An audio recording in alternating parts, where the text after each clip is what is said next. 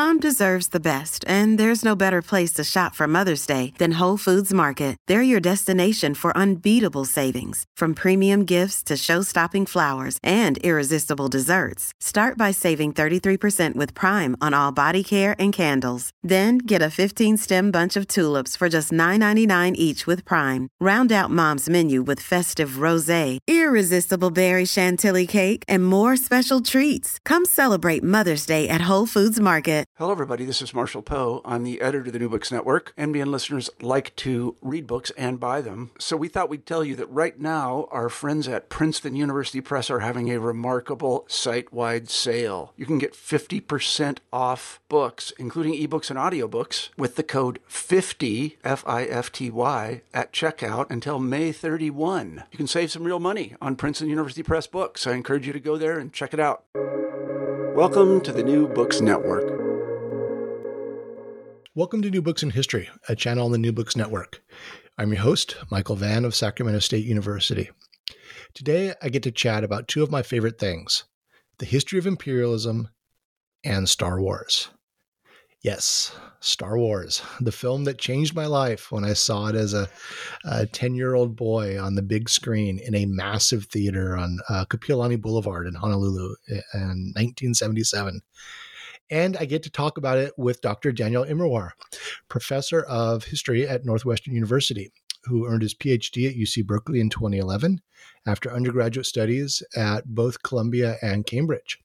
And as we are both UC graduates and UC PhDs, and we were both graduate student union members, and he was a shop steward as a graduate student, I want to throw a shout out of support to the UAW 2865, the graduate student union, who are walking the picket lines as we speak.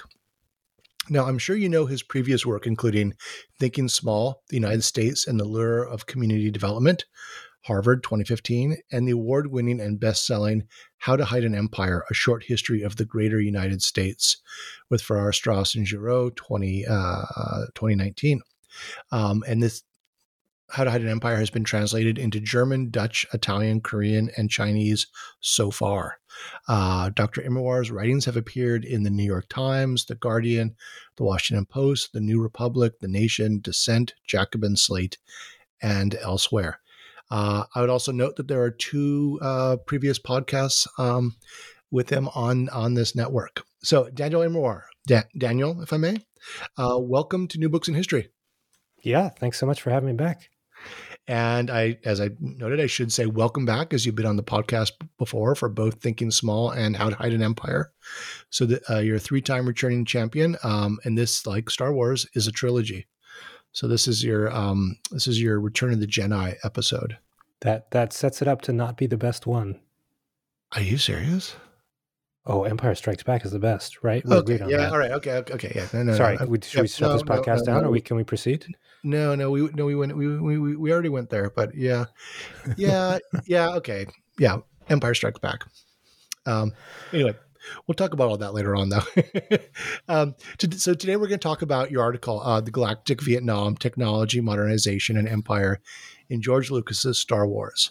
And this appeared in Ideology in U.S. Foreign Relations, New Histories, edited by David Meline and Christopher Nichols, that came out with Columbia University Press in 2022. Before we get into The Galactic Vietnam, would you please tell us a little bit about yourself and your work? You started with the history of development aid and then transitioned into a project that integrated imperialism into American history's master narrative. Is that a fair summation of your trajectory, or how do you explain yourself and what you do? How do you account for yourself, sir? I think that what I tend to be interested in is finding the interface between global history and U.S. history. So my first book took conversation from sort of international politics around development and tried to plug the United States into that, including interpreting the war on poverty in the United States as a continuation of some international development projects that the United States had been involved in. The second book was taking the category of colonial empire, which is an absolutely central one in global history, and applying it to the United States.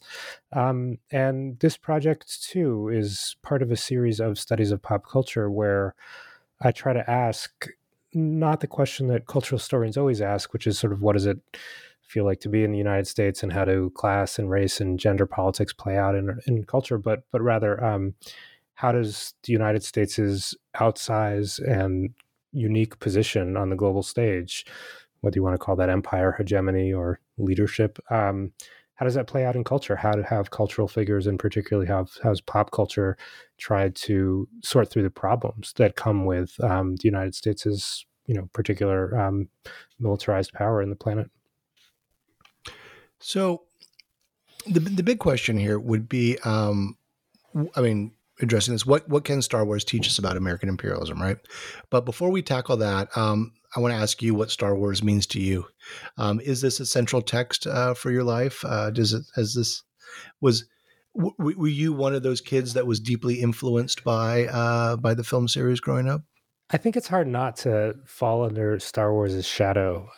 But I've been writing about Star Wars. I've written about Dune. I've written about Donald Duck comic books, and these were things I was aware of when I was younger. But I'm not a Star Wars guy, and it wasn't until I was writing about this that I even watched the prequel trilogy. So again, it is hard to grow up in the United States, especially to grow up male in the United States, without having kind of Luke and Darth over your shoulder in some minor way at least. But I'm certainly not the biggest Star Wars expert, or I didn't come to this as the biggest Star Wars expert or Star Wars devotee, even in my tight social circle. Okay, well, fair enough. Okay, sorry, did I fail you? I've got some colleagues that would be very upset. Yeah, but the force is not strong within me. I'm so sorry. But look, can I just say something about that? Because it is often the case that pop culture studies comes from a sort of fan subjectivity, and that's fine, and that can lead to sort of a deep engagement and a strong subjective sense of the power of these texts, and I don't want to deny any of that. But it's I just want to put it out the possibility that Star Wars is analytically interesting, even if you don't fall for it, even if you're not totally living in its thrall. And I've had to sort of think through what it is to be really interested historically in these texts without sort of enacting that as this is just a way to find pleasure in academia because I'm researching my true passions. Mm-hmm. No, you made me think of, I was at a couple of conferences years ago. One was on television in the Cold War, and the other was on some aspect of film in the Cold War. And at the TV Cold War, there was someone who was really big into Buffy the Vampire Slayer. Yeah, that'll do reading that. Buffy, and that was clear. Individuals doing solid work, but clearly coming from the fandom perspective. And I think maybe a little blind to some critiques, sort of, because they're so emotionally invested, right? So, and I think actually Buffy is a really good contrast case, because it is almost unthinkable that someone would devote a lot of time to studying, Buffy, to do Buffy studies, which is really a thing at this point, without having that feeling that a lot of people have when they watch Buffy, which is like, this show is amazing and is unique and is different from all other shows. But Star Wars, I think it's entirely possible to study it without that, because unlike Buffy, which was sort of hit scratched a very particular itch, Star Wars is just everything culture. So it's actually a fairly good way to get a handle on the politics of the United States, is to study the movie that not only was, one of the sort of, highest grossing movies, but it just made the deepest cultural impact. Like, getting a handle on what the politics of that movie are, that tells you a lot about the United States, whether you have any particular attachment to the movie or not. Yeah. No, and I'll confess, I will deny that I'm like sci-fi guy, but then when really forced into it to think about it, I am kind of that Star Wars nerd, and I've even published a couple of articles with Star Wars titles. One, The Dark Side, French Becoming Monsters, and then the one I was most proud of was and not just the men, but the women and children too. Gendered images of violence in Indonesian, Vietnamese, and Cambodian Cold War museums. That's it's kind of a deep cut to the prequels. A quote that actually really would be served by some serious academic unpacking, because it gets into the whole representation of the indigenous in the films. I digress. So yeah, I mean, you already sort of addressed how the significance of Star Wars in American culture. I mean, is there anything you think that is comparable to it, or is this like really the great sort of hegemonic cultural influence? I mean, is there anything comparable? Or yeah, I mean, there've been mega texts before. I just made that word up, but you know what I mean, like things that just seem like it's not just, you know, a book that everyone buys or a TV show that everyone watches briefly and then forgets about. But, you know, you said that you were touched by this, like seeing it at 10, that was an event in your life. That was an event in a lot of people's lives. Yeah. So, I mean, it's hard to think of cultural texts that have that kind of power. So both breadth in terms of, you know, it's really hard to be in the United States without having seen or be familiar with Star Wars. Even if you haven't seen the trilogy, you know the central plot twists, like you know what happens with Darth Vader as Luke's father, all that kind of stuff. God, I ruined it. Oh my God, this is why you shouldn't have had me back. But it's also depth, right? That a lot of people who've seen it, you know, are not just like passingly familiar with the movie and can kind of remember it, but you know, have dressed up as characters, you know, have quoted it in like, you know, important moments in their lives or in important articles they've written, that kind of thing. I mean, I can't think of a single text that goes so deep and so wide. Certainly not after World War II. Yeah, no, I agree. And like you're in the article, the initial sort of situating of the film series and its significance, it really made me think. Like I cannot think of anything comparable. I mean, obviously now we're getting this Marvel stuff crammed down our throat, which I cannot. I know nothing about it. Cannot connect to. Yeah. There's this constant barrage of Marvel stuff, and it's going to be ephemeral. I mean, it's not leaving. That's right. Yeah. How deep are people going to go with Ant-Man? I mean, I think there's just going to be limits, right? It's successful entertainment, but I don't think a lot of that stuff is going to have the staying power that Star Wars has had. Yeah. And maybe it was you tell me, was this a function of the time, you know, coming out when the first film comes out in 1977? I mean, there were fewer options. Now we are inundated with cultural output. It's not just going down to the movies, to the theater, right? It's not just, having 3 channels of television available. There's, you know, all the streaming services, everything's available at the touch of the screen. Yeah. And maybe are we in a technological age in a consumerist age where the replication of that kind of hegemonic cultural product is probably isn't going to happen again? I'm not sure.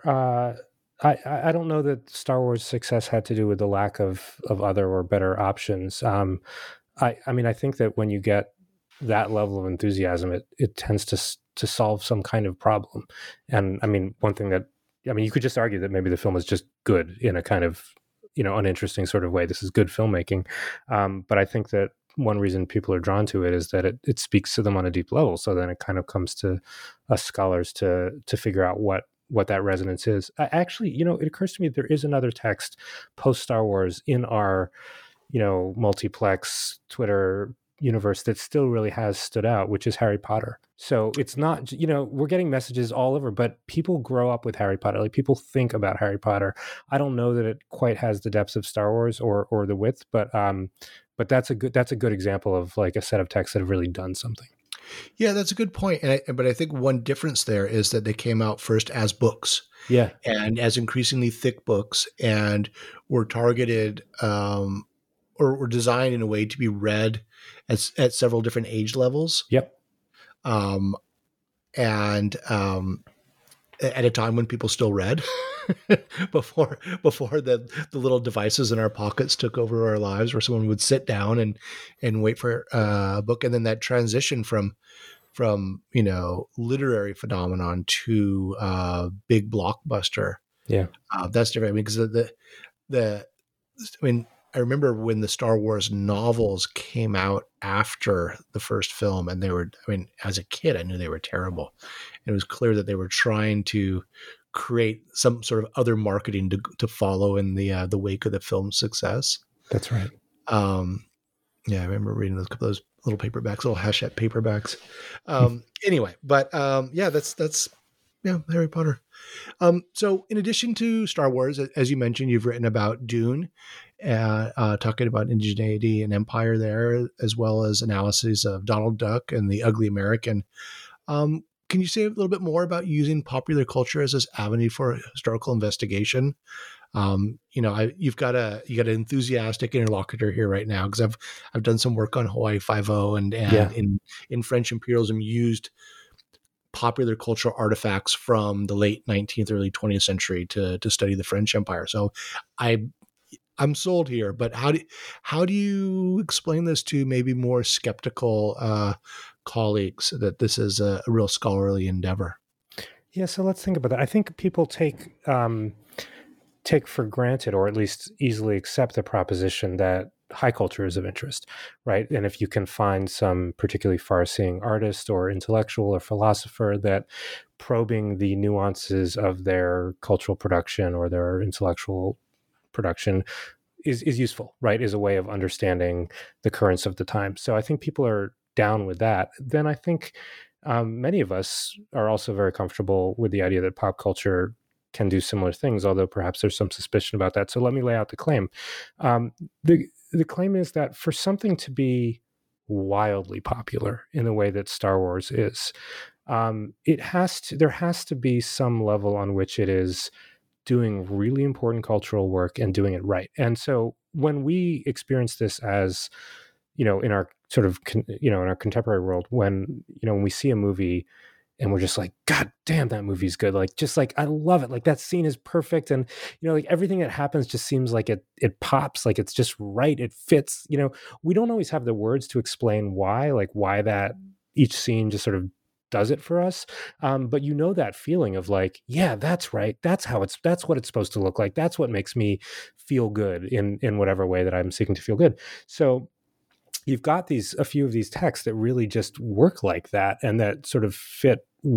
You can either see them as sort of puzzle pieces that just sort of fit perfectly with the culture, just like slot right in there, or you can see them as creating a culture, right, as doing big work. And sometimes that's because the cultural products themselves, the films, have just been focus grouped really well. And a lot of people thought, okay, we tried this out. If the heroine says this, it's going to piss people off, so she has to say it like that, and that'll work. Or sometimes, as in the case with George Lucas, it just seems like there was a kind of visionary understanding of what filmgoers would be really interested in and really enthusiastic about. So when you see those moments of a text just popping and working, I think that gives you a big invitation to start asking some questions, because it's really hard to understand what people broadly are thinking, but these wildly popular cultural texts are, I think, actually really good windows into a sort of large cultural understanding of, in this case, the relationship between the United States and the rest of the world. Yeah, and one of the things you said there really made me think that this is the three original films really are George Lucas's product. I mean, he is the auteur in a way that is in the great tradition of filmmaking, right? Yeah. Whereas, I don't know, based on some of the later installments, I mean, it's almost culture, not worse than culture done by committee, is culture done by algorithm, right? Yeah. Focus group and the sort of the critique of the Netflix productions that are designed for the interest of the algorithm. So that leads to the next question I want to ask you. How do you fit George Lucas, the individual, the filmmaker, into this particular moment in American history that you're talking about in the piece? You're going from the 1960s into the 1970s and into the 1980s, but really focused on this transition about 15 years where the United States goes through these profound changes domestically and in its relationship with the rest of the world, and is obviously tied to the American war in Vietnam. So how does George Lucas as an individual fit into that period in history, and how is he enlightening? Let's just say the obvious thing first, which is that, sometimes you'll talk to undergraduates about this kind of thing and they'll say, Star Wars isn't about U.S. politics. Star Wars is about, a galaxy far away and a long time ago. And so they're right in that sense. It's not explicitly taking up the political predicaments of the United States. but it's about the rise and fall of empire. It's about the clash of cultures. I mean, these are very loud issues, and particularly they're loud in George Lucas's ears because he'd lived through the U.S. participation in the Vietnam War. It had been obviously an incredibly important event in his life. He'd considered leaving the country in order to dodge the draft, and it seems totally obvious that Star Wars. I mean, not just like obvious to me as a scholar, but it was obvious to people at the time. You can see this when you read the reviews that people were writing of Star Wars. This is about Vietnam, and viewers recognized it about Vietnam, and it's. I mean, I think we all have that. I don't think that's a shock to hear, but I think it's helpful to unpack that and also to recognize where George Lucas stood on the whole Vietnam question. He was a countercultural figure. He had a beard at a time when having a beard meant something. He lived in San Francisco. Yeah. Listeners to the podcast will not realize that both of us have beards right now. Yeah, that's right. Exactly. Now that means nothing. Now that means nothing. Yeah, it could go either way. We're exactly. I think we both have left beards, but they would work either. I work in either direction. Yeah, I mean, so like you have to understand George Lucas as part of the anti-war left, and you have to understand him as so consumed with the Vietnam War that it affects, I mean, not just Star Wars, but it affects his whole corpus. And you can see his, all of his films in the 70s and even into the 80s as just ways to think through the problems of Vietnam. Mm-hmm. And so the reviewers in the late 70s are seeing Vietnam in this? Yes, absolutely. 100%. Okay. Yeah. It's not every review, but it's not uncommon for people to say, look, this is a Vietnam War film. I mean, there's including stuff that we don't recognize as like Vietnam references. There's this whole business about the targeting system, like this advanced targeting system that Luke is supposed to use. And that felt very evident to people as exactly the kind of conversations that are being had about Vietnam era military stuff. That wasn't totally obvious to me when I watched it. I wasn't like thinking that's the Vietnam moment, but there's a lot of stuff. So both it's kind of audible enough that we can still hear it, but it was more audible to people at the time. Yeah, interesting. I mean, so admittedly, I was 10 when the first one came out. Yeah. And successfully, therefore, dodging the draft. Yeah. Although I've at a certain point I get these questions about being a scholar in Vietnam, did I serve? And I'm like, how old do you think I am? Yeah. I was born 6 months before the Tet Offensive. Come on. So that's interesting because my reaction as a 10-year-old was I saw World War II. I saw Nazis. I read it as the empire being Nazism and the rebels being, I don't know, French resistance-y kind of stuff. Yeah. And reading this article, it was really eye-opening for me because I had not put it into that American War in Vietnam context. Yeah. Like just the fascist imagery is just so strong that's what I associated with as that in that age group at that time. Yeah, and that's not crazy. I mean, there's clearly fascist imagery there too. So there's two things to say about it, and let me just start with the first thing, which is that we also know a little bit about the backstory of how these films are made, and we have early drafts, and George Lucas explains that the planet Alderaan, which is being vaporized by the Empire, is initially in his conception is like North Vietnam. So like that's how he lays it out. And that's just such an amazing insight. And he really taken when I encountered that. And he also he wanted to cast the Jedi as Asian actors, Asia being the site of a lot of the United States' imperial wars. And took that pretty seriously. And even though they ended up all being white actors, except for James Earl Jones, you can see the mark of the sort of Jedi as Asian in a lot of ways. I mean, first of all, their names sound like, Obi-Wan Kenobi, Yoda. There's like a sort of Japanese flavor. The name Jedi itself comes from a Japanese word. A lot of Darth Vader's outfits, that is also derived from Japanese cinema. You can see the mark of Akira Kurosawa on the films pretty easily. And then this hadn't occurred to me. Han Solo, Han being the name of the Chinese ethnicity. So there's all kinds of ways in which you're kind of urged to see the Jedi as Asian, and the central plot tension for George Lucas, and this is very clear from his table talk around it and from his early scripts, is that this is about a small, weak, and kind of vaguely Asian country or set of countries facing an empire, and he explicitly understands that empire to be the United States, and we know that the big way that this is most clear is that before he'd worked on Star Wars, George Lucas had worked on another film, which he'd intended to make, called Apocalypse Now. He was supposed to make that film, not Francis Ford Coppola, and he worked on it for years. Wrote a script. It blew my mind when I read this. So, I was going to ask you about this later on, but tell us more about this. Like, what happened, and also what would that have looked like? I'm a little, maybe not that enthusiastic about a Lucas version of Apocalypse Now. Oh, I can tell you what it would look like. Yeah, please. Yeah, we know. Okay, so here's what happened.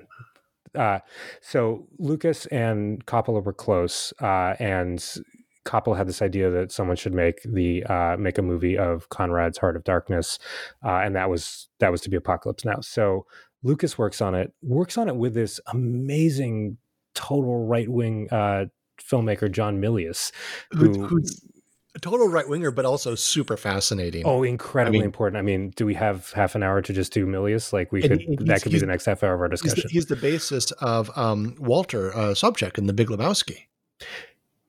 John Milius is the basis of 3 different characters in major films that are recognizable. So he's in American Graffiti. Which is a George Lucas film. He's the race car driver, the hero. He's also in Apocalypse Now, which he helped to write, Colonel Kilgore. I love the smell of napalm in the morning. That is based on Milius, and also Milius wrote those lines. Also, Milius wrote the Dirty Harry speech, "Do you feel lucky, punk?" Like every intrusion of like really memorable, just kind of like violent fascism into our cinematic imagination turns out to be Milius. He directed Red Dawn. He did Conan the Barbarian. The guy is unstoppable. Big Wednesday? I don't know what you're talking about. The surfing film Big Wednesday, was he behind that? Did he do that too? He's a surfing guy. Yeah, no, that was his take, where Vietnam is a central plot point there. I totally that sounds anyway. Don't hold me. I'm gonna afterwards. We'll stop with Milius right now, just because otherwise we'll get sucked into the Milius vortex. But so Lucas is working with his buddy, who's actually really right wing. Yeah, and there's Vietnam obsessed, but from different perspectives. They're both super Vietnam obsessed, and there's this kind of nice possibility. I mean, Milius works well with people who don't share his political views, and he sort of adds a little burst of sort of violent insanity right at crucial moments in filmmaking. So Lucas is there to the point where they're scouting locations. There's scripts, like he knows what it's supposed to look like. But also it is really hard to get a critical film made about Vietnam, which is exactly what Apocalypse Now is going to be. Lucas feels that he's fighting the studio system and losing. And that's true because like for a lot of the 70s, it really, the films about Vietnam are like Green Berets with John Wayne. It's really hard to get a critical film made. So because he's dispirited by that, Lucas realizes that he can translate his films into a space opera. And so he takes Apocalypse Now, and that becomes the basis for Star Wars, which comes out just at the moment that Vietnam films are starting to tumble out of studios. And one of the crucial scenes in Lucas's Apocalypse Now is going to be this, he describes it at this group of non-technical people who are, barely armed and just have like slings and slingshots and spears and that kind of thing, who are taking on a big technological empire. That in Star Wars becomes the Ewoks fighting the Empire. That was originally supposed to be an earlier part of the Star Wars trilogy. That's Lucas's understanding of the Vietnam War. That's what he thinks the Vietnam War looks like, and that's what Lucas's Apocalypse Now would have looked like, which is actually quite different from Coppola's Apocalypse Now. Yeah.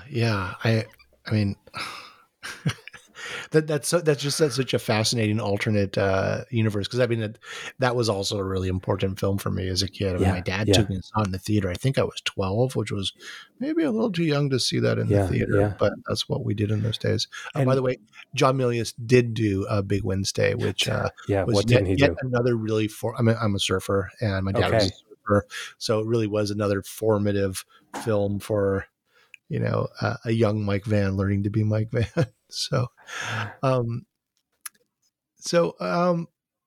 what was Lucas's take on technology? Because that's a big part of your analysis, and you tie his tinkering with hot rods in the Central Valley. Was he from Stockton?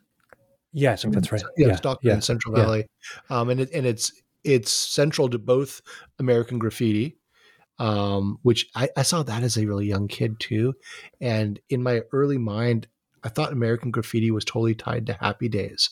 I thought it was like the film version of Happy Days, and there was some it shares I mean, that's not wrong. That's not wrong to think that. In my little mind, that was all the same. But anyway, the hot rod tinkering is you see it in American Graffiti, where they're literally hot rod tinkering. Yeah. But then you see it in the sci-fi space opera format in Star Wars, working on the Millennium Falcon, for example. I mean, Han Solo and Chewbacca are always tinkering with it, and even Luke is tinkering with things in the first thing you see is he's repairing droids. Yeah. So what does this mean? What is the significance here? So Star Wars the Star Wars heroes have a really interesting relationship to technology, and there's a few different things going on, but I just want to point this obvious thing out. The Empire has all the good tech.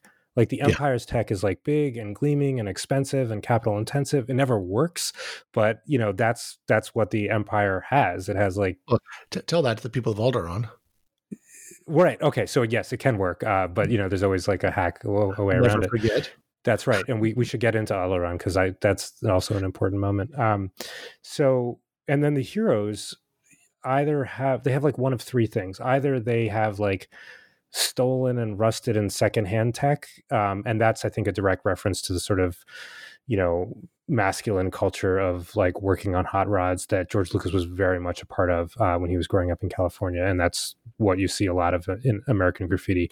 Basically, like people are always just holding wrenches and rags, and that's exactly true in Star Wars. I mean, even Leia, I think at one point picks up an arc welder, and so either they're just like constantly working on grease stained things that that like kind of work, but there's always a human labor aspect. Like this like hunk of junk can get you from one side of the galaxy to another, but it's never going to be pretty.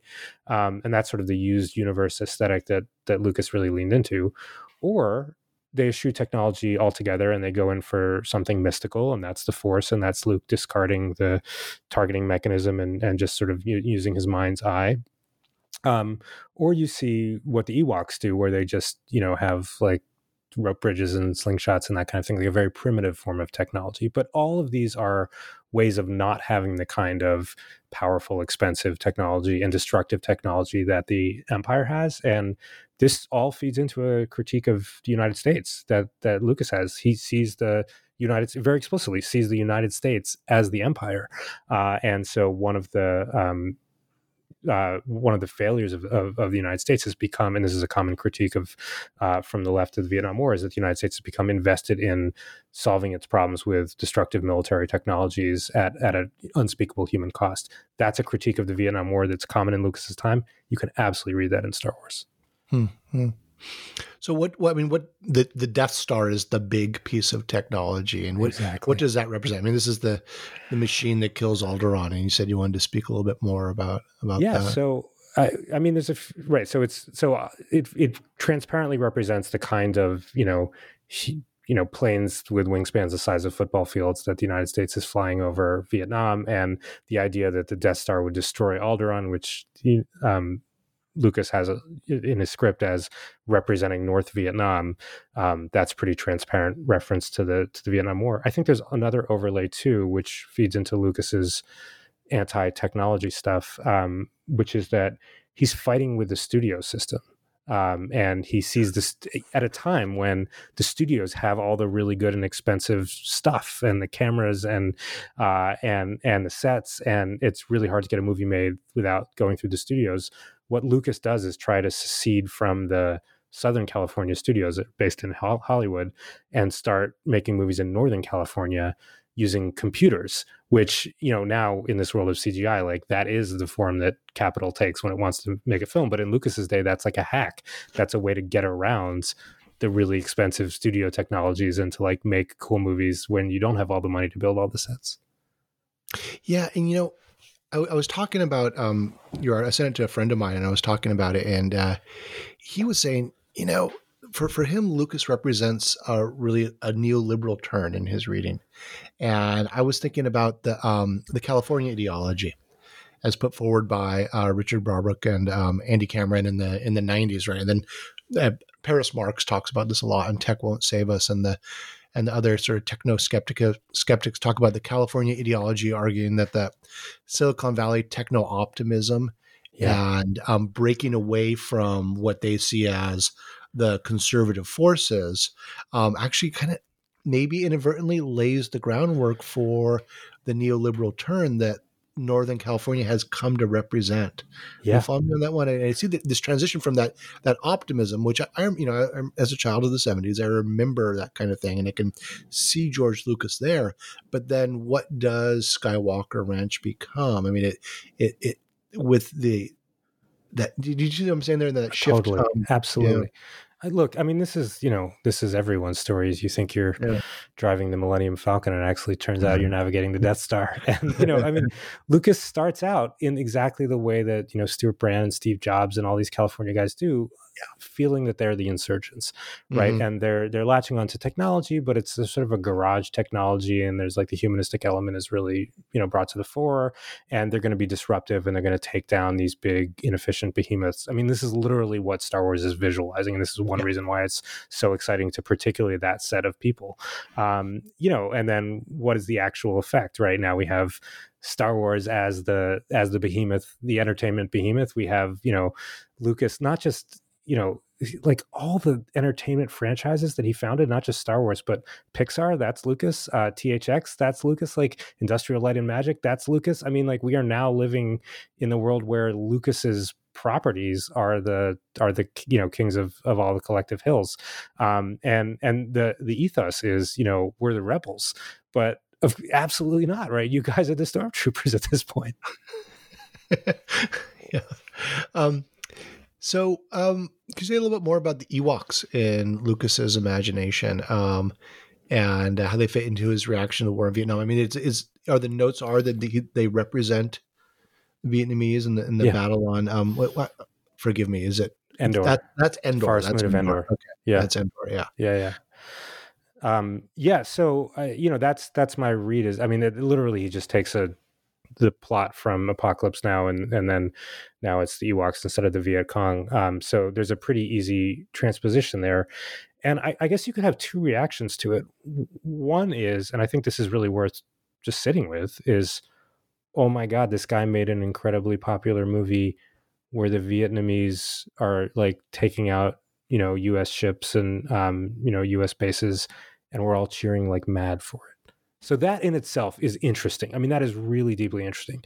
And if you're going to make a case for the progressive animus behind Star Wars, I think that would be a big part of it. But let's also probe the other part of this. So if, the Ewoks represent the Vietnamese or stand in for the Vietnamese, or the sort of victims of imperialism in a broader sense, you never really get the Ewok perspective. In fact, the Ewoks can't talk. They just they're like cute. They just like gurgle, right? And that is something that is really distinctive about Lucas's films, is that he is, I think it's you have to see him as an anti-imperialist, right? The films are about attacks on empire. The films literally the film is about how to take down an empire. So that's a huge part of Lucas's ethos. But on the other hand, it's never from a deep curiosity about the colonized themselves. And in fact, it's always rather this kind of weird power struggle, dynastic struggle within the Skywalker family. So the way to bring down the empire isn't for the colonized to revolt and to, establish their own rule, or at least, claw back their own sovereignty. It's for the son to redeem the father. And so this whole battle, which maps so clearly onto the Vietnam War, is not really a battle between peoples. It's just a battle for the soul of the Skywalkers or the United States, and the whole thing is expressed as a drama between white people, and that is not just going on in Star Wars. Lucas does make some Vietnam films. The American Graffiti franchise goes to Vietnam at one point, and it's amazing because he has a film, American Graffiti 2, that's set in Vietnam. The Vietnam parts are directed by Lucas. It's very critical of the Vietnam War, and you do not see a single Vietnamese person represented. Like they're just not even there. Like that's not the criticism of the Vietnam. The criticism of the war has nothing to do with the Vietnamese people. They're just scenery. Yeah, it's dealing with American issues. But have you seen the Star Wars fan film? I think it's called Alone. No, The Stormtrooper on the Run. It's up on YouTube. It's called Alone, Stormtrooper on the Run, and it's about a stormtrooper who is alone on Endor, and he's being stalked by the Ewoks, who are dangerous and bloodthirsty, and it's super dark. Wow! And I think it was shot up in Northern California. So just on the Ewoks, one of the things that struck me in the article is you had this quote where he says, he's talking about like that horrible end of Return of the Jedi, where there's the party at the end of the drums, it's the worst. It was just so cringe, and actually, I saw someone did an article about a year ago saying that if you look at what happened with the destruction of that second Death Star around the orbit of Endor, all the Ewoks are dead because of the fallout and all the metal that would have been rained down on the planet, and they would have been wiped out. So that the Ewoks are dead. It was kind of a buzzkill. But in your article there, you have a quote where he says he imagined that scene as the quote Fuzzy Wuzzies having a big party, right? Little Fuzzy Wuzzies. Yeah, that's how he's describing the end of the movie. Yeah. That's a really troubling term. That's a Kipling poem. Yeah. Fuzzy Wuzzy. Yeah. And that's about colonial warfare. And it's a racist term. It's a really racist term, but it's that weird Kipling racism where he's actually praising these warriors. They fought with the Mahdi in Sudan. Yeah. After 1885 and before the Battle of Omdurman in 1898. And he's actually praising their bravery, but it's this super racist term.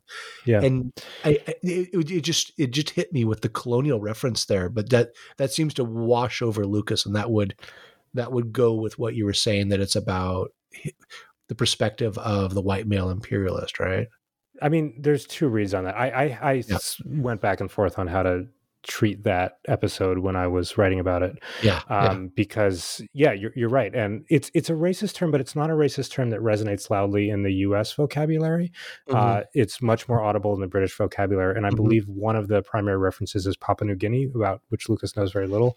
So you can have two reads, right? One is you're like, yes, yet again, Lucas is revealing something that is not particularly hidden, which is that he has an extremely condescending view of non-white people, even when he's sympathetic to them, or at least worried about violence done to them.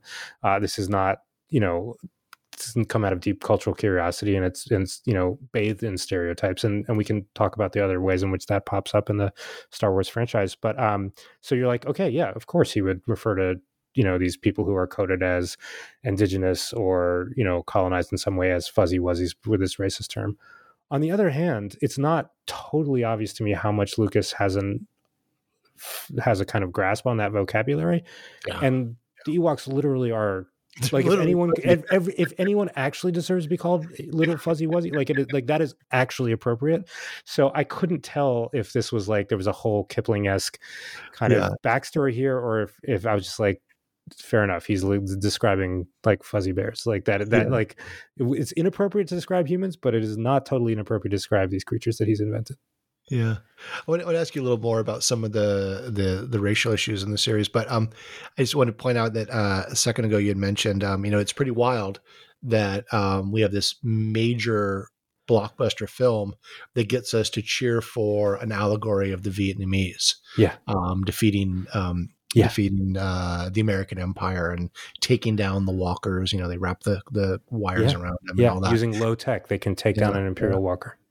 Spielberg's War of the Worlds with Tom Cruise, right? Yeah. The face of America. Yeah. The key moment in that film is when the big alien walker things are taking the humans and going to harvest them or whatever. And I think he's with his daughter and some other humans, and he takes bunch of explosives and ties them to himself, and he goes up into the alien craft. This film is done in 2005. Yeah, and he's a suicide bomber. It's a suicide bomber. He's a jihadi. Yeah, yeah. Now, I remember being in the theater going, that's Iraq, that's Iraq. Yeah. But that seemed to wash right over everyone. It does and it doesn't. So, I mean, one reason I'm interested in Star Wars is not just, it itself, but I think either it marks a shift in culture or it helps affect the shift. But after Star Wars, it is not unusual for films to allegorically pit the United States or U.S. foreign policy as the enemy. Like that happens in film after film and in blockbuster after blockbuster.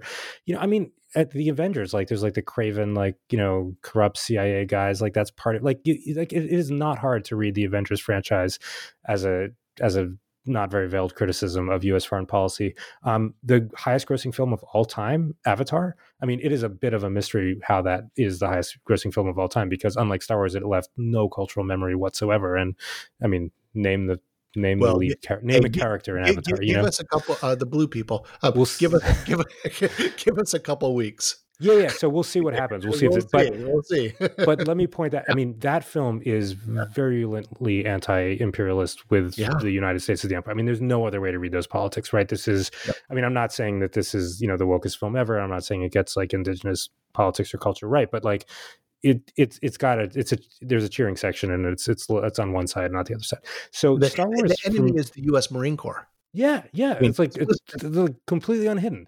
Yeah. So for me, Star Wars is partly interesting because it's this weird moment in U.S. culture where it suddenly becomes fashionable, okay, and indeed sort of helpful for audiences to root against their own country, and so you get this weird thing where you have anti-imperialism represented and invoked and played out again and again in movie theaters, and people really investing in it, and people like you and me can watch those movies and be like, yeah, I get that politics, and yet they're still in the United States, and the United States is it's their own government is still the enemy, and it just keeps going on. And it's kind of a mystery how that is allowed to happen, or how that can happen in a ostensibly democratic polity, and you start to wonder if the films don't allow just some sort of venting of some anxieties with U.S. foreign policy that once they've been properly vented, you can just sort of go back to being okay with whatever the Democrats and Republicans are doing in Iraq. Mm-hmm, mm-hmm. I wonder if you could just muse a bit more on the really problematic race stuff in the first three films. In the first film, everyone's white, right? Everyone's white in New Hope, right? And then in Empire Strikes Back, we get a black character, Lando Calrissian. Yeah. But then he turns out to be hedonistic, oversexed, and duplicitous, untrustworthy, right? Yeah. The prequels, which Lucas makes, so episodes 1, 2, 3, they're full of these anti-Semitic and xenophobic aliens that are caricatures of anti-Semitic and xenophobic. The Tusken Raiders, they're referred to as, quote, sand people, right? There's there's all this veiled and sometimes not veiled issues around race and xenophobia and also the indigenous. What's going on there? How do you read this? Is it just sort of naive? Is it? No, you're totally right. So let's just name some of the big ones just so we have the inventory. It is not hard to see the droids, R2-D2 and C-3PO, as doing a sort of minstrel act, and there's a lot of direct kind of line between that form of entertainment. Aren't they based on the Kurosawa film, The Hidden Fortress? It's also from Hidden Fortress, a Kurosawa film. I mean, but in the American context, you read it as a minstrel reference. Well, it's two different strands, right? It's clear that they are derived from that Kurosawa film, but it's also clear that a lot of minstrel performance is going into, especially C-3PO, basically. And Chewbacca, I mean, Lucas describes Chewbacca's character as the trusty native. And there's also a long history of the Tonto figure, right? The sort of, loyal indigenous person who helps the hero out, but doesn't really, interfere in the action in any interesting way. So a lot of people noticed that at the end of the first Star Wars film, when everyone's like getting medals, Chewbacca just stands there. Like, he's not a sexually available, like, potential love interest for Leia. He's not like rewarded in any way. He's just like there. Well, he's too tall to put the medal on. Yeah. And actually they fixed that later in the later film. They particularly go out of their way to try to fix that. Did they digitally add No, there's one scene in one of the three that come after where they they address that moment. And I forget exactly how they do it. And they're like, okay, we're not playing that game anymore, which, fine, great.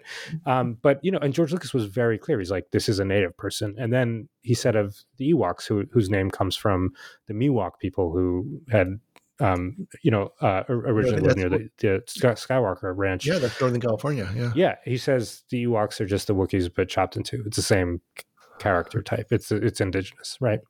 So yeah, all of that's there, and I think what you get from that is that Lucas is someone who, basically is interested, like a lot of people who are producing entertainment around him, basically interested in the plight and the spiritual journey of white people, and sees everyone else as, the comic entertainment, the person to be saved. Like, they're not the protagonists, and often they're stereotyped and often in very crude and frankly sometimes quite offensive ways. But there's no sense that subjectivity lies anywhere except in the Skywalker clan. Yeah. No, that's interesting, because it also makes me think of sort of again, the cultural milieu that I grew up in and observed my particularly my dad operating in, of sort of the late 70s New Age movement and the influence of that on the Star Wars films. I mean, he mentions Carlos Castaneda. Yeah. But so I'll just, full confession time here. This episode's getting a little autobiographical, but I grew up in an Est household. Earhart Seminars and Training. Yeah. And this is good. And so I can tell you that in the Est world, of which I was a precocious young little Est hole, Star Wars was big, and Star Wars came up in the seminars and brought in the training, and I think it was particularly important because it, like Est, it was commercialized Zen. It was marketed Zen. Yeah. And we. Sorry, I mean, I don't mean to interrupt. I mean, it made me think of this, and I just wonder if you could speak to that sort of that New Age, sort of the New Aginess of it. Yeah, so that's directly in there. That's not an accident. So Lucas was reading that kind of stuff. He was particularly reading a series of books by Carlos Castaneda. Tales of Power is the name of one of them. They're about this man's encounter, or the author's encounter, with this Yaqui shaman, Don Juan, who teaches him mystic arts. And it is completely unclear if Don Juan ever existed. It seems very likely that these are sort of fabricated, not that they're not ethnographical, they're just invented. But a lot of the training that Carlos Castaneda describes undergoing gets directly mapped into the films as the Force training. So, and a lot of, so there's a reason that Obi-Wan Kenobi is like a shabby guy in the desert. That's Don Juan. And Yoda was supposed to also be that. And originally he was supposed to be like a shabby old desert rat, as he's described in the script. So yeah, Lucas is taking a lot of that Zen stuff, and he's putting it directly in the films. And he's like holding up these books as like, this is explicitly source material for the films. That's right. Yeah, and obviously there's been a lot written about Joseph Campbell and the Power of Myth and the film series. Was Joseph Campbell as big before the films came out? I mean, I was a kid. My understanding is that the films played a big role in sort of firming up Joseph Campbell's interpretive legacy. So Joseph Campbell has this sort of read of, various mythological plots. They all involve the hero's journey. These are the 17 stations of the, the cross or whatever. And Star Wars maps perfectly onto them. It's not the only film that does, but that sort of the resonance between Star Wars and Campbell was certainly huge for Campbell. Yeah. Yeah. And you've been really generous with your time, but we eventually we'll have to wrap up.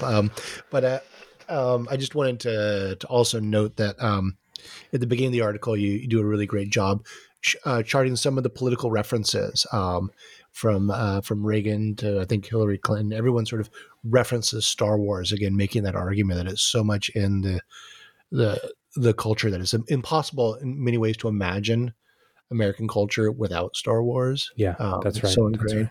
Right. But any thoughts on any of the newer Star Wars films or TV shows? Have you watched any of them? I mean, I heard Andor is the most ACAB thing ever.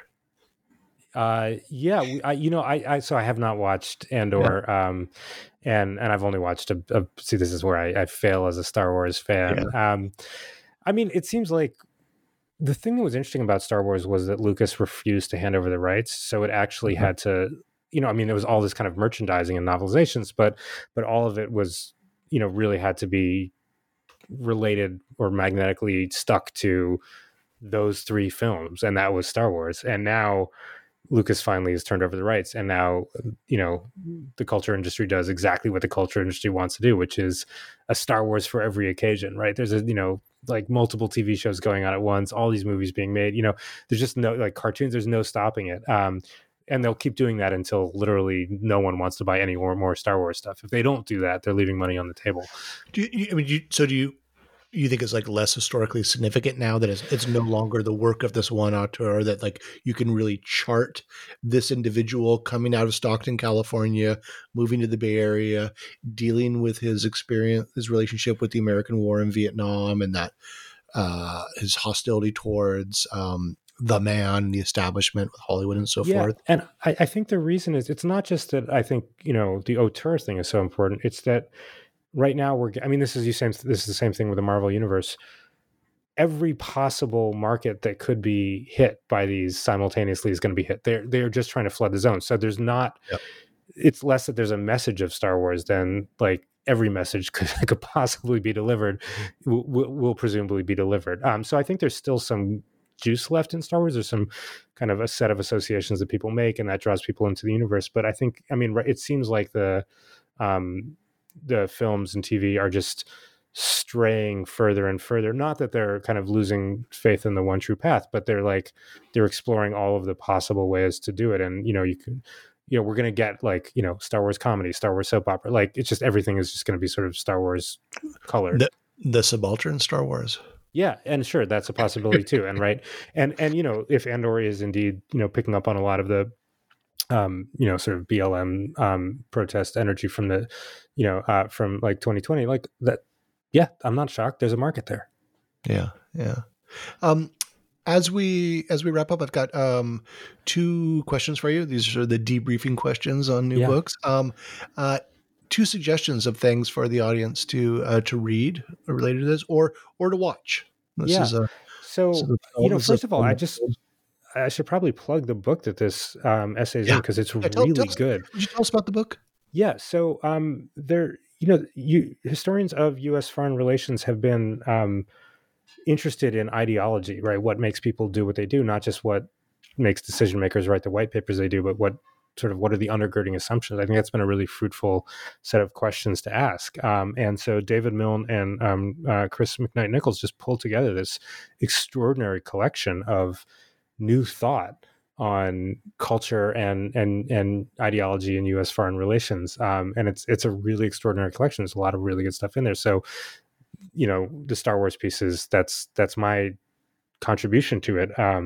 But you'll see, it's spanning the whole, from, the colonial period to the present, and with all kinds of approaches. The other thing that I would like to give a shout out to, which is a book in this realm that just blew my mind, was Sam Lebovic's A Righteous Smokescreen, which is a different kind of take on culture and empire.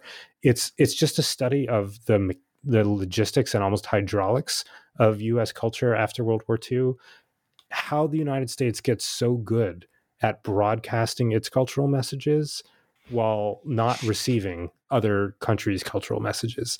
And so, I mean, that's kind of a sort of narcissistic pattern that we're familiar with, like people in the United States, like, you know, in voting for the president, they're basically voting for the commander in chief of the world, and yet they don't own passports, they don't travel, they don't speak languages, like they seem like very provincial. So Lebovic's book actually goes through not that just as a sort of, you know, way of living in the world, but actually like all the U.S. policy that has tried to produce that effect, that has tried to make sure that the U.S. is very audible to all parts of the planet, and the rest of the planet is muffled within the borders of the United States. It's an absolutely fascinating book. Fantastic, yeah. And then finally, what are you working on now? Fire.